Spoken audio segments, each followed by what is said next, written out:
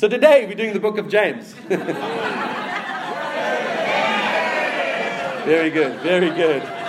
So all those that weren't here wouldn't know what we're doing right now. Okay, this is an exciting book that we're going to walk through, okay?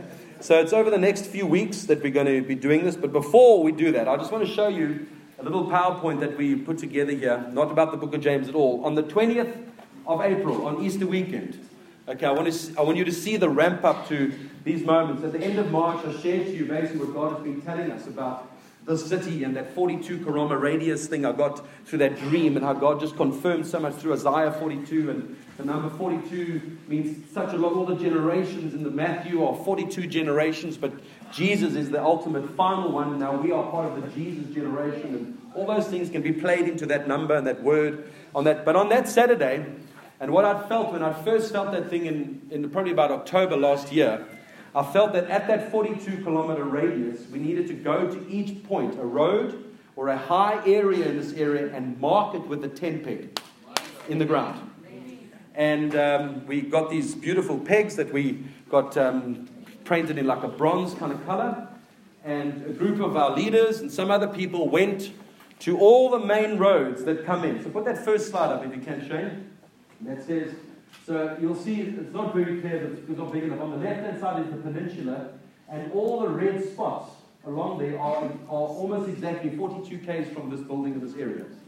And the 42 k's is right to the end of Melkbos, outside of Durbanville, outside of Stellenbosch, outside of Somerset West, outside of Gordons Bay. It's the extent of the city. And then we went to points down at Cape Point, Scarborough area. So let's just roll through. These are the different points that people went to go knock their pegs into the ground.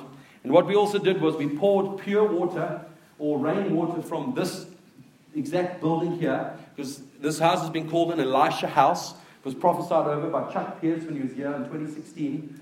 And this Elisha house speaks of signs and wonders and a place where God will do stuff, and a resource place, people to come and be. And what I felt to do was part of one of the miracles that Elisha had done was that the first thing he did, he threw his cloak on the water, and the water parted and he walked through. But the second thing he did was there was a stream or a river, this water was bitter. And he put salt in the water and it made it sweet. And I felt that there was a sign of pouring pure water out over these sites, that God will do signs and wonders in this city. And greater things will come over the city. And we declared Isaiah 54, which speaks about spread wide your canopy, spread wide your tent pegs, that basically lifts the canopy of what God is doing over the city. Look here, no one knows we've done this, but heaven saw our obedience. Yes. And heaven comes in. We went to each of these different points. We all gathered here at 1 o'clock on the Saturday, or 12 o'clock on the Saturday. We prayed together, and I tell you, when I prayed, I sense and I feel stuff a lot in the spirit, but man, I felt a rumbling in the spiritual realm. It was like this happening, because we don't fight against flesh and blood. And there's so much happening over our country right now that is taking on the rulers and principalities in the heavenly places over this nation right now. We just fit it into the order of what God is doing across our city and our nation. It's not like we're doing it special. There are many other people doing stuff. But it's the timing that this has taken place, that we are now lifting the canopy over the city, over this nation, for the spiritual influx of God's atmosphere and rule and reign to take place in this country. And the powers of darkness have been broken off, slowly but surely. Because why? The people are arising with one heart and one voice. Okay, so they're just that you're aware, we did that on the 20th. It was quite a beautiful ramp up. Prayed in Elders on the 7th of April, we launched Siakula on the 14th, and then on the 20th we celebrated and put the tent pegs in. They're still in there, in the ground. People driving past looking at us going, I don't know what we're showing, but there was Nathan, bam, bam, hitting things into the ground. But we do it in faith. We do it in obedience to what God is saying to us. We don't do it for effect. We don't do it to get more. We just do it because God has said. And then we trust Him. And He will play it out for us over the next few weeks. And funny enough, on that Saturday, there was a prayer meeting that took place in Joburg. And with all the key political leaders praying together that evening. And I sent it to Janet Brain, just saying the timing of us doing these things together, of setting order over our country, it's taking place. And we're all a part of that, folks. We're not individuals, some other people are going to do it. God's looking at us, saying, my people, arise. Stand in these hours and these times and declare to the heavenlies that I reign and I rule. And the battle is taken up there. So it's very exciting with what we're doing. So I know some of you might have even gone to the march that happened yesterday. They met at 10 o'clock at Sunrise Circle and walked along to Muizenberg beachfront, and Roxanne sent me some photos of people gathering together. There's this drive and there's momentum of the Christians saying, enough. Enough. We're getting out there, we're telling people this is who we are, this is what we stand for, and it's time to arouse now with one voice. And it's happening. Don't let judgment sit in your heart. Don't sit there with pride and going, oh, you people, support it. Get your heart right, get your heart aligned with what God is doing, because He's doing a good thing. It doesn't look like the way you might have done it, but it's God doing a good thing across our nation. You don't have to try and get to everything either.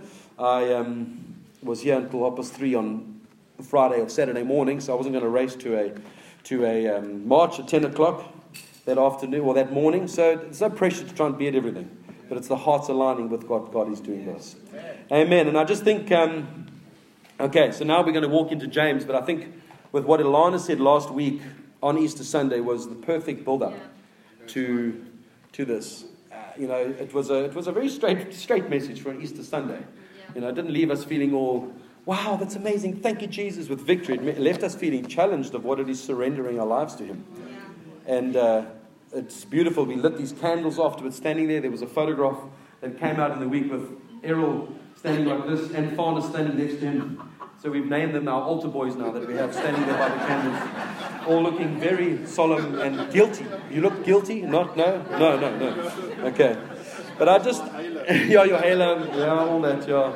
He shines his head in the mornings. That's all good. But I want to put it to us now. We're going to walk through this book, okay?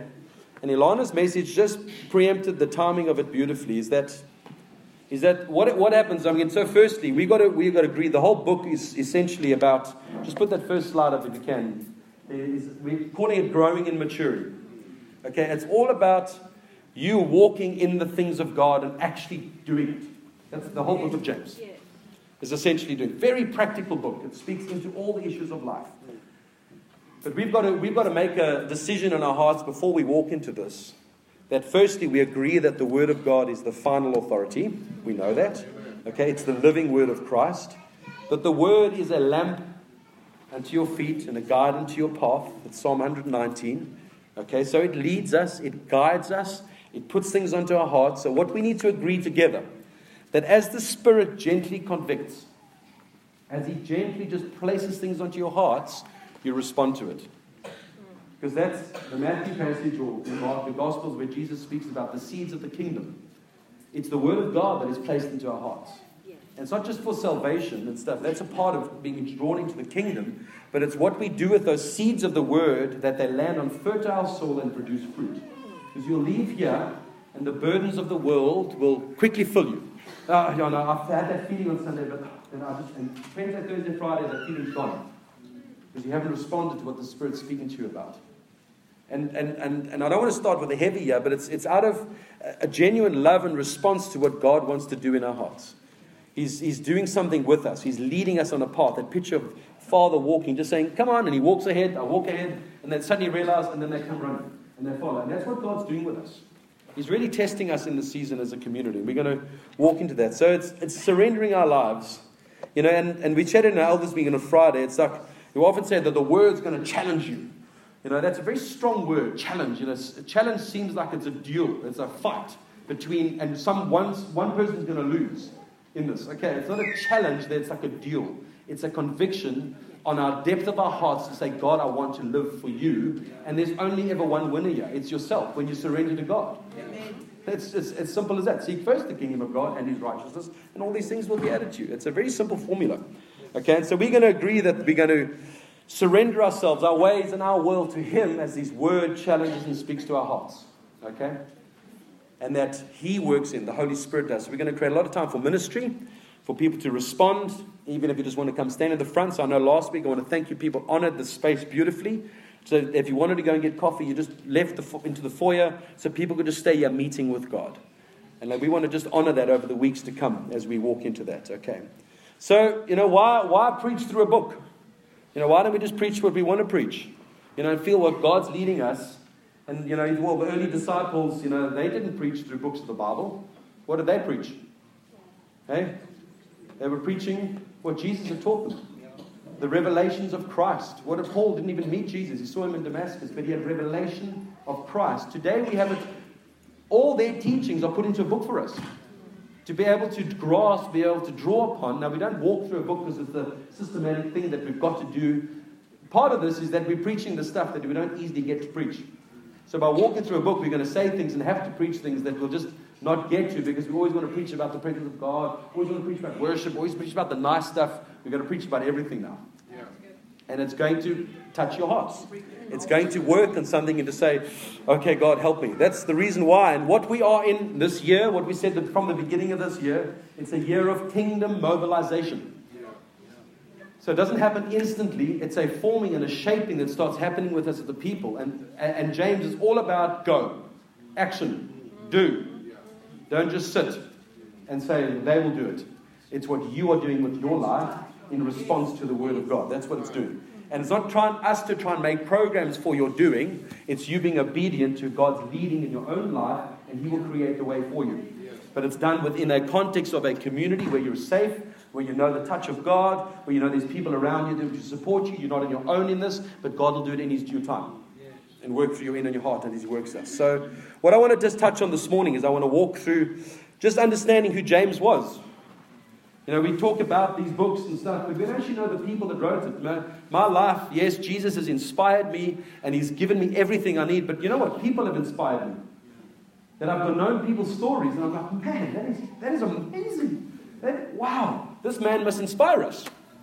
Because he was a human on earth that went through the same challenges that we went through, dealt with difficulties, but yet he produced a book that would put something into our walks of life and say, this is how you need to live. These are the things you need to be aware of. Let him inspire us, rather than just say it's another figure in the Bible, we don't know who he was, and whatever. I want to speak about James a little bit. Talk a little bit about the themes of the book and the styles, but then importantly, how that's going to apply to us as a people. And what God's going to do in and through us by walking through this book, and what God's saying to us in this time as a people. Okay, so I just want to read this quickly. Colleen and Dave gave me this morning. It's out of their readings that they do every day, and it's out of James. And he speaks it from the first chapter. It says that we are counted all joy, my brothers. But he says, some scientists create artificial environments to study the effect of various conditions on tree growth. As they matured, some trees began to bend and snap under their own weight. The issue was identified as an absence of wind. They clearly did not live in Muizenberg. And whilst a challenge, wind makes trees flexible and causes roots to spread so that they become more able to withstand storms. So in life, difficulties, disappointments, and frustrations can help us mature and grow in spiritual strength. That's a Brian Powell's land. Shine through the cloud and rain, through sorrows, toil, and pain. Make thou my pathway plain. Teach me thy way. Mr. Ramsey wrote that. You see, there's trees there along the Vlei that grow like this. I remember a guy that moved down from Durban and he's like, what is up with these trees? I was like, that's the way they grow here, bro. The wind just causes them, but they're strong. They might be leaning sideways, but they're strong. And they withstand a constant blowing of wind. So Jacob walked with a limp, but it was a mark that God had touched him. You see, as in life, if you're going to be flimsy, the wind will blow you over. This book's going to build strength and maturity into your hearts. It's not physically strong, it's spiritually strong. So that when you walk through trials, you've got something to hold on to. You've got the hope and the truth of the word. When you worship beyond your trial and your circumstance. And I love that proverb. It says that in times of trouble, if you falter in times of trouble, how small is your strength? We want our strength to be great in God and rely on Him and hold into that. Okay. All right. So I want to read you the first verse in James. I won't read the whole book. You were ready for that, eh? Next time. Yeah. I'll just put it here quickly. And there's some stuff he says there which we'll touch on a little later. It says, James, a servant. Another version says bond servant. Another thing says bond slave of God and of the Lord Jesus Christ. To the 12 tribes in the dispersion, greetings. And then he goes on to the rest of the chapter. And I just want to hold it in that place for this morning. Okay, and we will pick up with the rest of these passages as we walk it through the weeks to come. Now the name James actually means Jacob. Yaakov, it says in the Hebrew. Now this man rose to prominence in the Jewish church that he was leading in that area, and he led the church for 20 years in Jerusalem. Okay, before he was murdered. And there were 5 Jameses that have been spoken about in the Bible. Okay, the reference to all the others and stuff, it makes it, well, some think it might not be, but it points very clearly to that this James that wrote this book was the half-brother of Jesus. Okay, now, Jesus had 4 half-brothers. The Bible doesn't ever say how many sisters that he had, but he clearly had sisters as well. Jesus was the firstborn in that family.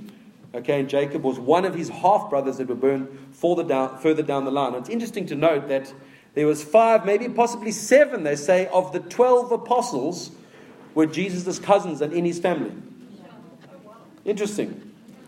But none of his brothers were necessarily disciples or the apostles that God had called. Okay? And James, with his brothers and immediate family, didn't know what to make of Jesus. You've got to put yourself into the life of the story and the context of it. This was the older brother. Think about it. You have your older brother, he lives with you, and at 30 he starts calling himself the Messiah. Like, okay, buddy, it was fine for now. What's going on? Think about it. You got to understand they were brothers. They grew up together. They would have played together. They would have done stuff. They were in each other's family. And then he started his ministry at 30. Now it makes sense to why so many of the disciples and the apostles and those guys were all at that wedding in Canaan. Because they were all family. They were all linked in. They didn't just barge in and break into the party here and like we'll self-invite ourselves because we're the disciples of Jesus. It wasn't that at all. And that's the miracle, that he first did that miracle. And if you read that story, only a few people knew that he had turned the water into wine. Not many knew what actually happened and went down there. And obviously Mary was involved with that. So you've got to put yourself in the context of James. He's written this book, but this is the man he speaks about. In that context too, Jesus started calling, who he said to Mary as mother, he started calling her woman. Woman, my time has not come. He doesn't call her mom anymore. Things changed. Imagine as his brothers looking at that. And then in Mark, where they come to go and get Jesus, and it's his whole family outside. They see your mother and your brothers and your sisters are all here for you. And Jesus says, who are my brothers and my mother? Can you imagine? And then he points out, you are my brothers. You're basically my family. God, what do you think his family outside is thinking? Really? Really? Into context. Then even a deeper context. In John 7, just before Jesus speaks about that whole, the spring of living water that springs inside of you, his brothers were teasing him, saying, well, if you call yourself the Messiah, it's time for the Feast of Tabernacles. Okay, the Messiah, we believe, is going to come around the feast. So if you're that guy, you better get there, pal. And they were teasing him. Basically, if you're going to be that guy, it's time for you to arise now. And that's where he said that he let them go on his own, and he quietly came on his own to the Feast of Tabernacles. Okay? And after all that had happened, James was so moved by what Jesus was to him. He understood the truth of, yes, it's his brother, but actually being Messiah, that when Jesus was crucified, he said these words, I will never eat food again. He was so moved by it. And that's where he got this word saying, he will call himself, the fast basically ended in 3 days because Jesus rose again. But it's that where he called himself a bond servant to this Jesus, who he saw as his brother, but he was his savior. He had to get that revelation, understanding who Jesus was. And knowing this reference now of how his family was around Jesus, that in Acts 1:14, it says they were in the upper room, they were all together, his mother and his brothers. So not one of them was left out. Yes, they didn't understand. They didn't get what was going down. But at the time when it counted, they were all there. And that's why we have hope for everyone. There's people that are prodigals, that are drifting. There's hope for them. they will all come in, and God will save and restore each person to the call that He's got upon their hearts and lives. That happened right there in Jesus' little world with the people around Him. All His brothers and His mom, all in the upper room. That's where the breakout have happened. James, if you read in Acts 15, where they're having a tussle between the context of the church wanting to fall, and the Christians falling to all the Jewish traditions and how we're going to do this, and everything's worked out, and the Gentiles are causing this hassle, and they have this big meeting in Acts 15, and there's obviously a lot of talking, and James steps up and motions with his hands for everybody to be quiet, and everyone silences down and they listen to him. He was clearly a man that carried an authority, but he was recognized. They knew that if James was going to speak, he had something good to offer. And everyone listened to what this man had to say at that time.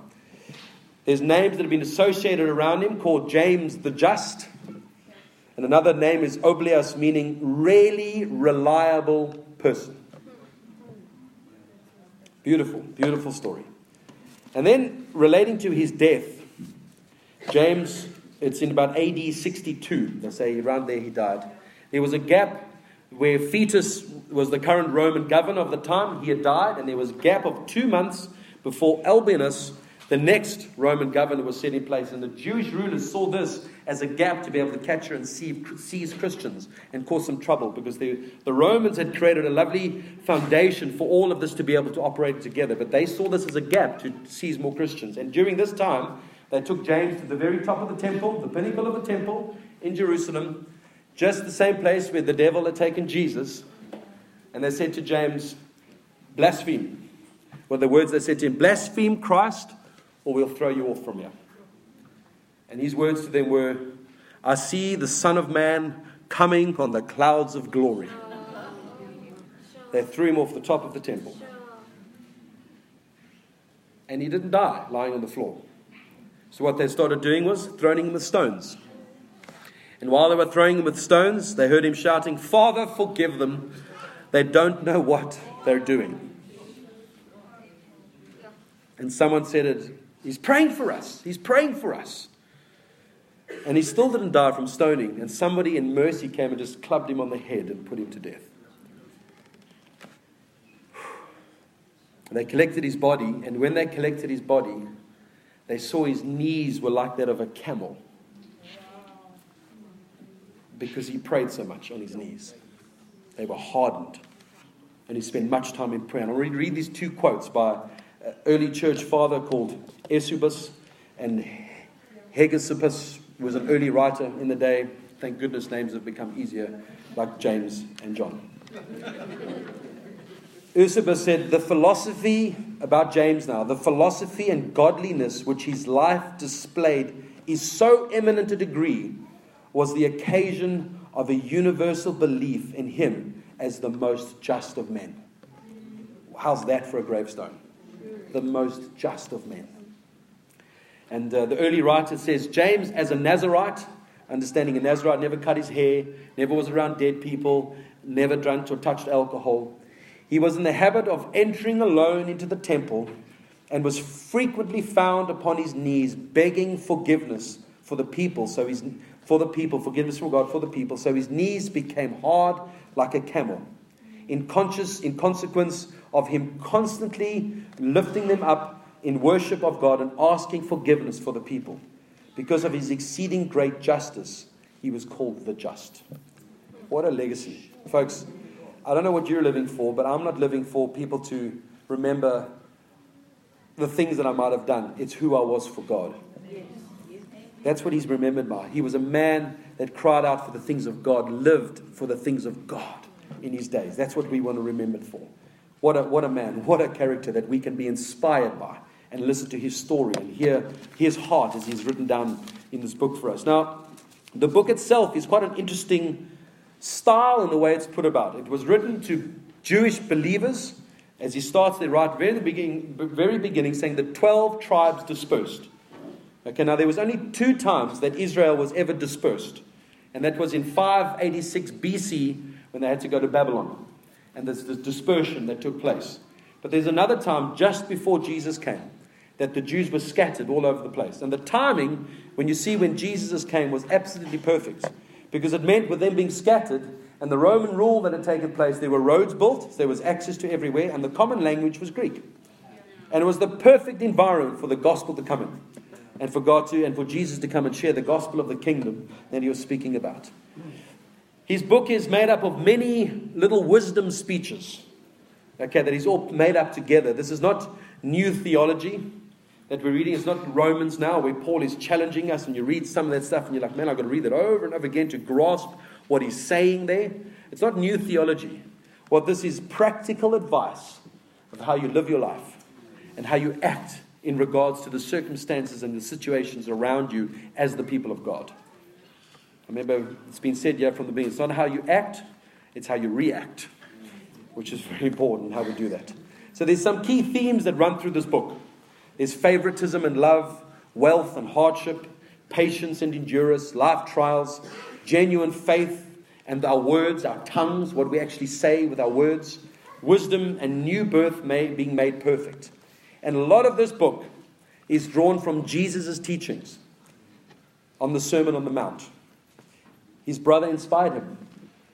His brother moved him. Yes, he questioned, he teased, but he was there. It sat in his heart. And he is now be able to impart that. And also a lot of reference is given to Proverbs, the wisdom book. Proverbs chapters 1 to 9, that he draws a lot of his drawing from in this book here. And basically, it's stamped with this language and main imagery of one line. Love God and love people as yourself. It's cemented in there the whole time. Worship him, honor him, but love people as you know that you can love yourself in God. Okay. If there's one word, and like I said earlier, that this book's going to draw us into is action. You know, many other books, when you read Paul's writings, there are key words that stick out to some of them, like justification and sanctification, and these big words that have a lot to say. They kind of do. If I should have actually just put the word do there. Do. D-O. This is what this book speaks about. Do it. Faith without works is dead. Faith without works is dead. This is a book of action. That's why I say right in the beginning, when the Holy Spirit prompts you, when he speaks to you, it's up to you to respond. He's the most patient there ever has been. He's not going to force you, but he's always going to woo you and longing, because he's got your book's been written out. And he wants you to walk in according to the will that book's got written for you, which is his fullness, which is his goodness, which is life, which is favor, which is blessing. It's all there for you, for us to walk into and respond to that. And it can be a very simple book. So these are the 7 main themes that this book will touch through. Okay, it speaks about wisdom, prayer and faith, poverty and wealth, perseverance under trial and temptation, God's provision, taming the tongue, faith and words. Okay, that's what this book's going to touch into as you walk through these now. Now, interesting in this book, chapter 1, basically you can see all the references there are all to the first chapter. He gives reference to everything he's going to talk about in the rest of his book in the first chapter. That's why the guys say this book is very difficult to follow, because he says everything, but then he actually outlines it more in the body of the book from chapters 2 to 5. He speaks about it more in context and more plays it out a bit bigger with references, with stories, with all sorts of things he plays out. So basically the first chapter gives us his heart. It tells us everything about what he is wanting to convey to the Jewish people that are scattered all over the place that this letter was written about to them. And David Pawson says about this book, he says that once you've read this book, you can't plead ignorance. Because now you know. Okay? So don't now in a month's time go, oh, I didn't know. In the book, read it. It's there for us. It's there for us. So it's going to touch our daily lives issues, which are exactly the same as they were 2,000 years ago, just a different time. That's all. We're dealing with the same things. Look at these things. They're all relevant to today. We need wisdom and how we live in this nation, in this country, how we operate, how with faith and prayer, how we walk forward in the things of God, the hope that we've got in him. Poverty and wealth, like those haven't gone away. They're still here. We've got to know how we approach them. Perseverance under trial and temptation and the testings of our faith, all these things that take place. God's provision, we've seen much of that. It's still the same. The tongue. Julius Malema should read James and let it touch his heart. Because we say things that we just want for gain and political stuff. You don't say things for gain. You say things because that's what's in your heart. That's what happens. So watch what we say. I'm going to say it now. That's going to be hard. That one. It's going to work. It's going to work hard on us. I played my first hockey match yesterday in about 16 years. That's why I'm not walking around. I'm just standing here by the pool. But then I did the stupid thing and saying, no, I'll play the second game. There's a game this afternoon as well. I'm like, anyway. But you know what's fun? Hanging around people that use the 4-letter words like they are second language to them. It's actually it's not like refreshing in a way. It's almost quite, these people need the love of Christ. They're all mates from school, like old days. Haven't seen these guys in 15 years. Saw a guy yesterday I hadn't seen for 30 years. It wasn't at hockey, it was something else. I was only in primary school. I was like, buddy, and I remember his name. It was amazing. But you know what? This is taking the kingdom, who we are as people, into the world with these values, with these standpoints, these strengths, these principles in our lives, and we don't fall into the way the world wants it. You see, we're in the world, but not of the world. That's a key thing as the kingdom, as the people of the kingdom. This is what this book's going to do for us. And how the book does, you see, chapter 1 it says everything, and then he plays it out more in chapters 2 to 5. There's actually a context to why he's writing like that. It was an old Hebrew way of writing called the Shiraz, where it was related to how old rabbis used to teach that if they were called upon, what he would just do is just drop and share pearls of wisdom and gems of wisdom with them. He would just drop these one-liners. Do this, when you do that, when you do that. And this book is written in exactly the same form as what a Shiraz is. And so it's just dropping these truths to you. It doesn't elongate it necessarily. A lot of one-liners, a lot of wisdom that are dropped upon you. So a lot of people love this book because it really just speaks into that and stuff. So that's James. That's the book. But we've got to apply it. We've got to place it into our worlds and to our lives and what it looks like. And, I've got more on the book here. The end bit's off there, but you can see those words. I'll get to that now. I'll leave it up there for now. There's one challenging verse that I want to just touch on in this whole book is James 2:24. And I want to just touch on it. We'll preach into it more. But the verse says this, 2:24. It says, you see that a person, he's talking about faith without works is dead. You see that a person is justified by works and not by faith alone. That verse has caused theologians umpteen conversations. Because basically what they're saying there, he's contradicting what Paul says in Ephesians. Because Paul says, you're saved by grace and not by works. Okay? So is James wrong? That you're justified by your works. Okay? He's not wrong.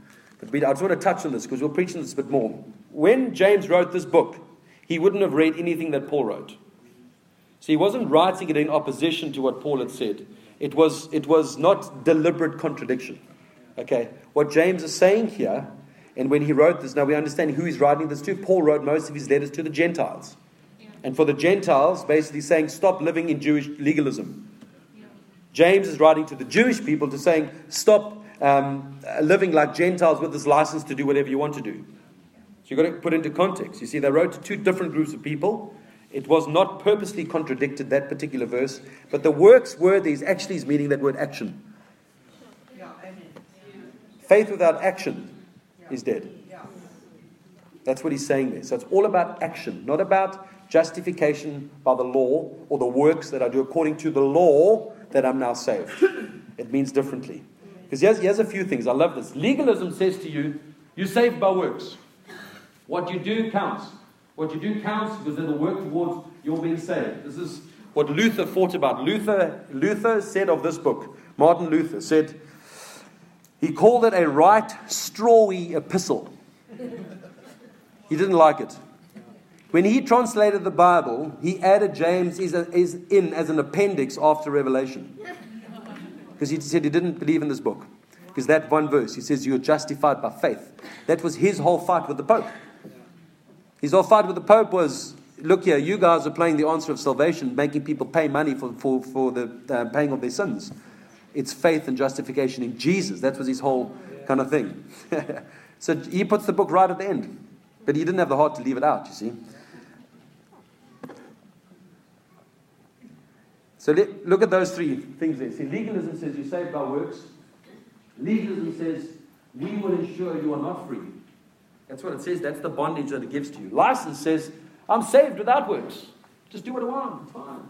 We're free to sin. That's okay. That's grace. We can do this. But liberty, true liberty in the Spirit of God says these things. We're saved for works. Amen. Okay? Good works of love.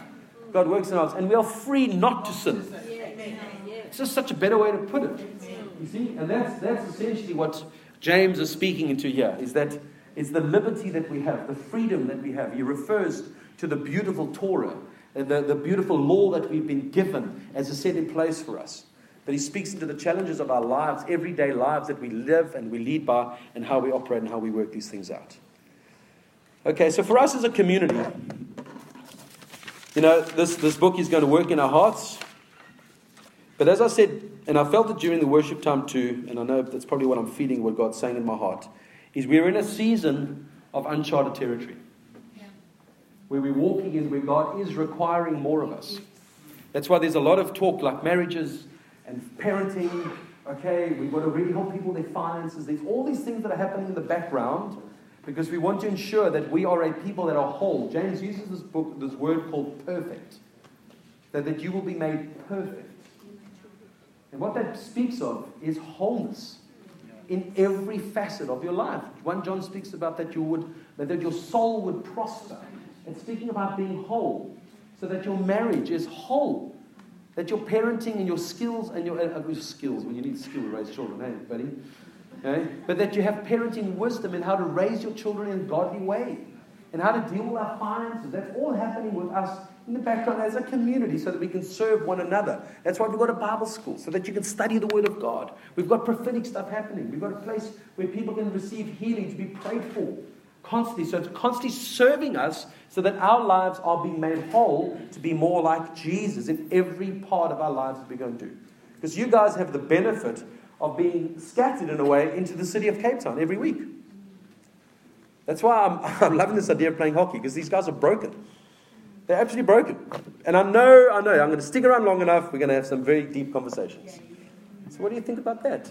And they're open. They are genuinely open. And this book is speaking into the season we're at in the life of our church. Because I really feel God, because he speaks a lot about testing and temptation as well. You see, it's that the enemy that tempts us. And what is he tempting? He's tempting you so that you fall into sin.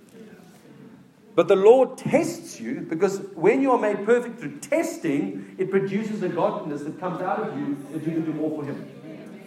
You see, we don't blame the devil for everything. Lead us not into temptation.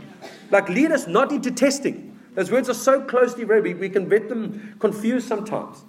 But God tests us. He tested Abraham with Isaac.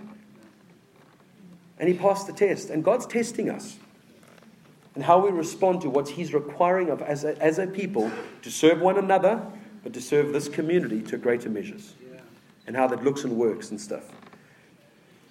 Because I thought about it. What do we want to see? Think about, what do we want? And I'm assuming most of us will still be here in 5 years' time. Okay? What do we want things to look like in 5 years' time?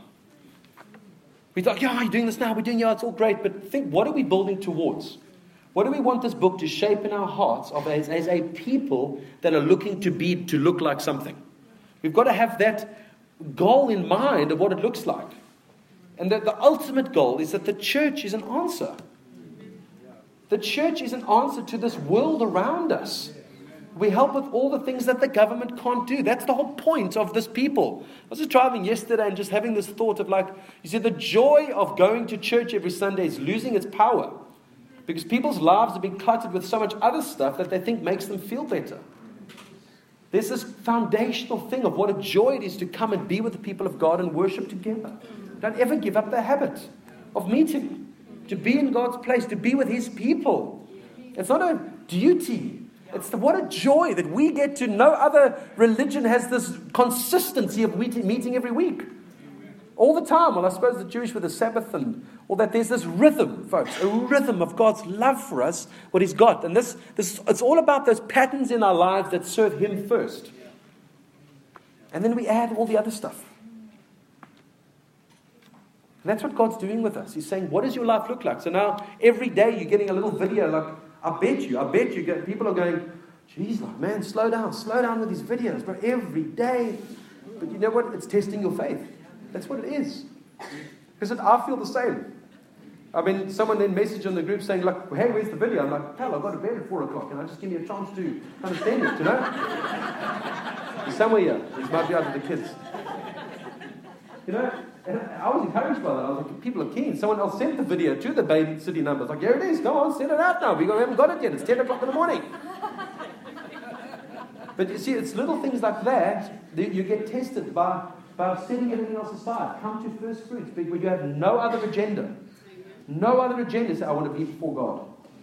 What did James do? He was always in the temple praying for the people. Yes.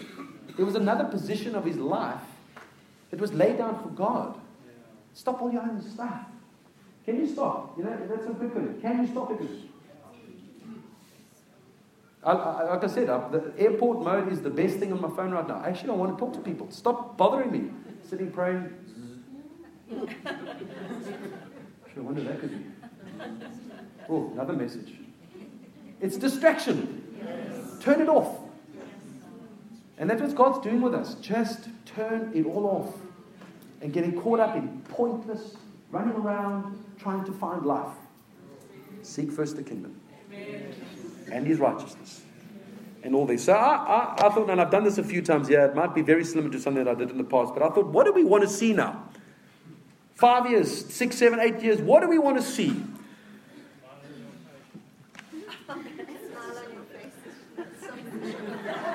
Sorry, Neil. Well, at least I made you laugh. That's amazing. What do we want to see? We want to see a safe place for people to come and worship in spirit and in truth. We want to see a community get united in heart and live as one, serving as kingdom ambassadors here on earth. That's what we want to see. We want to see a people where the least can be served and given dignity. We want to be a people who are restored and transformed and made whole by the love of Christ. We want to see a people whose hearts are marriages, whose marriages can flourish. We want to see a people whose children can grow up and learn the ways of God. We want to be a people who've learned about the kingdom and its finances and the generous hearts that we've been given. Wow, that's quite a people. I'd join a church that looks like that. I'd really want to be with those people. Like, what's up with you people? We've got to be intriguing to the world. We've got to be intriguing. Like, what is it about you? You're never down about this nation. What is that about you? Like, the company's going through trouble, but you still carry on like you've got some hope. Well, what is that about you? People might not ask the question, but they're thinking it in their heart. No doubt. I want to be people that can be ministered to for healing. I want a place where men can stand up and take their place in the community.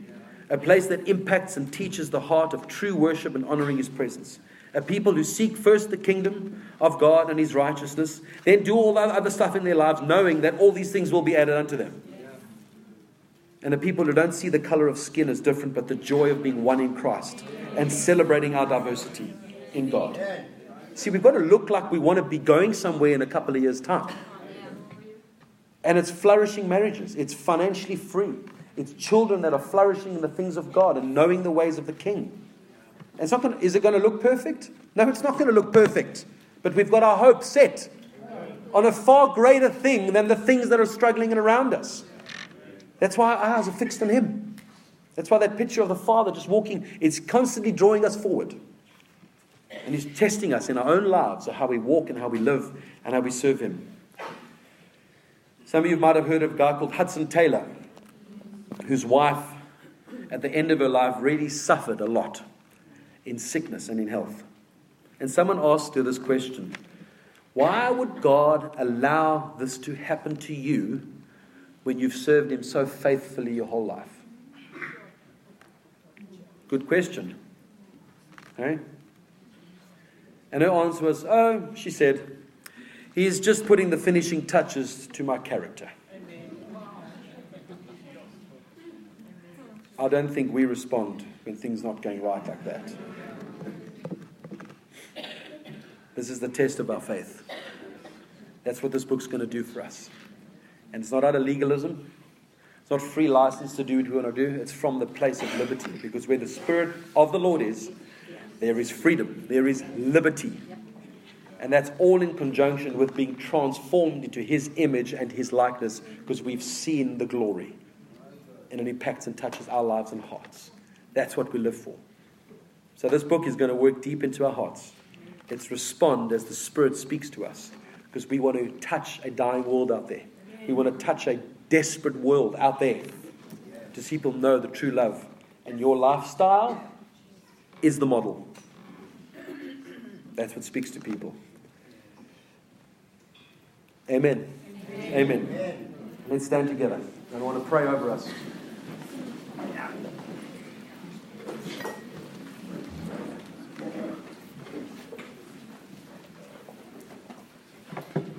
Let's all just close our eyes. I don't know what state you're in. I don't know what place you're in. I don't know what season you're in. But the one thing we know is that our King is seated on the throne and has given us all things for life and godliness. Not our own things we need. Our desires are to live for Him. So I want to just quieten your heart just for a minute here. Quieten your hearts. And I want your position to be that God, in the next few months, as we walk through your word, that my position would be, speak to me. Show me these things in my life where I need to set aside. I need to repent. I need to come before you with humility and saying to pride, there's no room here. Because I can preach till the cows come home and you won't change. But one touch, one moment in His glory, just one glimpse, will change you forever. And it's in these places, these times, where we get to taste of His goodness. So Lord, I want to thank you that we want to live according to your agenda for us. We live according to your plans and purposes for us.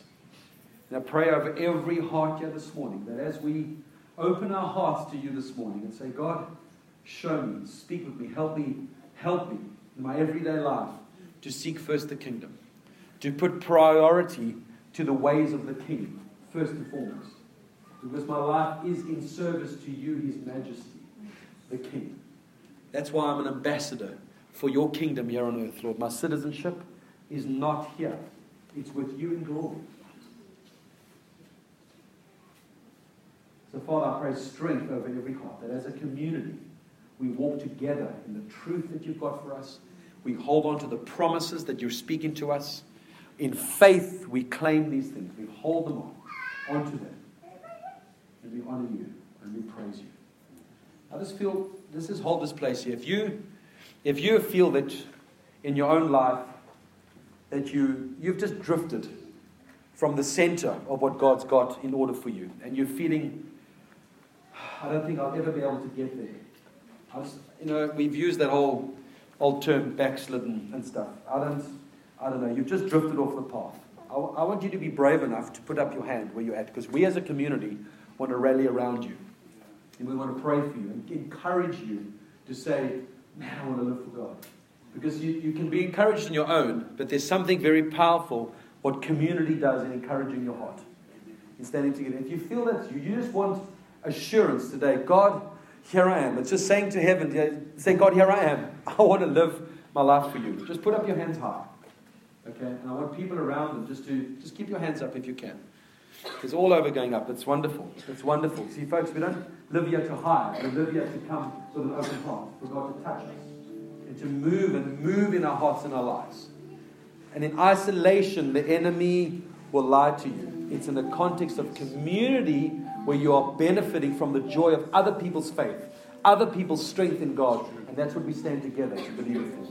So lift those hands high. And I want people around them just to gather around them. Lay hands on their shoulders, lay hands on their heads, and stand together and stuff. There's a whole folks that side. Let's just gather around, folk, if we can. Okay, because we're in this together, folks. You didn't come to get what you wanted. You came here to serve and give what you have. So, Lord, we want to thank you for the honesty of these hearts this morning, Lord.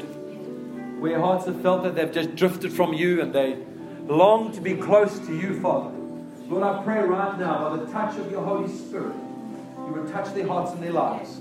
We thank you, Lord Jesus, that you don't discount any one of us. You accept every single one of us just the way we are, Lord. You didn't pay a price to reject us. You paid a price to receive us, to redeem us, to transform us, to make us whole. And I pray right now, every heart would know the transforming power of the Holy Spirit upon their hearts and their lives. I pray for enthusiasm for the Word. I pray for a hunger to read your Word, a desire to just speak with you. I encourage you, just walk and talk with Jesus. As your life and your day goes on, just be in communion. Just talk with the Father. The Son has made a way for you to be able to commune with Him. So Father, we thank you that we can stand together in unity. And we pray over these next few months that you would work deep in our hearts and lead us into all the truth that you have for us as a community. We honor you today in Jesus' name. Amen. Amen. Amen. Be blessed. Be strengthened. Amen.